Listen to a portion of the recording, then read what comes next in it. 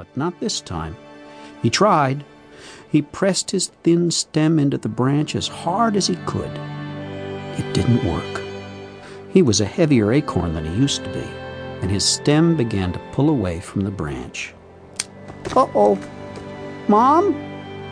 "It's okay, little acorn," Mother Oak assured him. "You can't hang on forever. It's time. You've got to let go."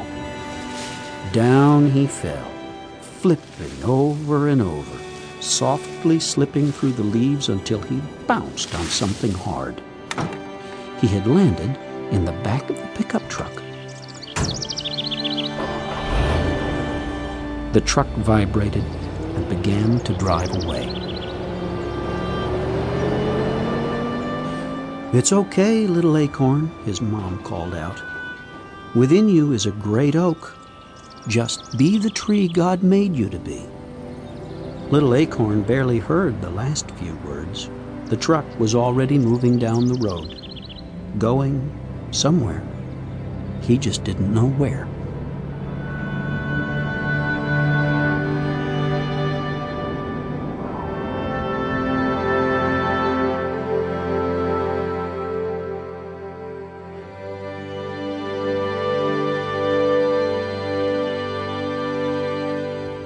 As the truck bounced, so did the acorn. "Ouch," he said. "This is rough." "It gets better," he heard a voice say. Rolling over, little acorn looked up at a young tree. "Who are you?" he asked. "I'm a new little orange tree on my way to be planted." "What do orange trees do?" asked the acorn. By now the road and the ride were smoother. "We grow oranges." "Oh," answered the acorn.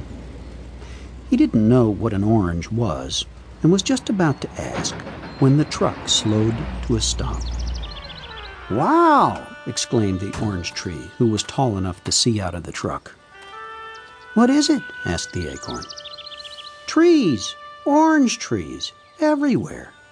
It's an orange grove."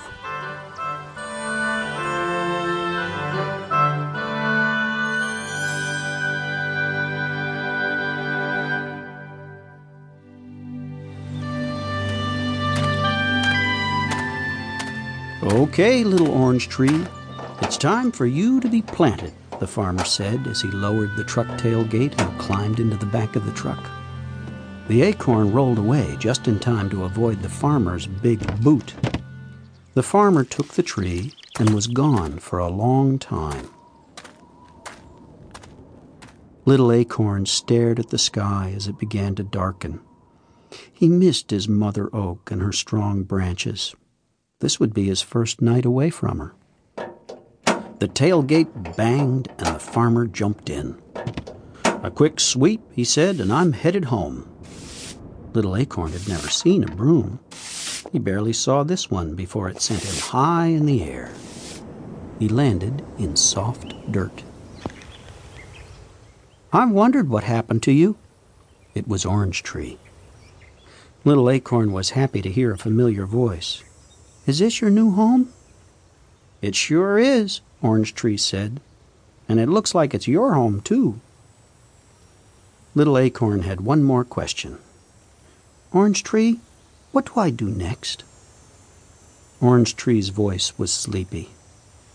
"Just settle in, little friend, and rest. God will make you grow." And so Little Acorn did just that. He rested. That night, the next day, that week, the next month. There in the soft soil, surrounded by orange trees, he sank deeper and deeper into the ground and slumbered.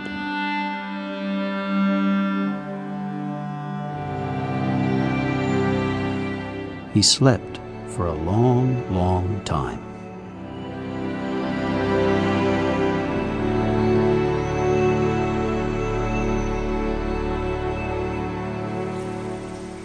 When Little Acorn awoke, he didn't know where he was. He stretched upward, and when he did, he kept stretching higher and higher until he popped out of the dark dirt into the sunlight. "Well,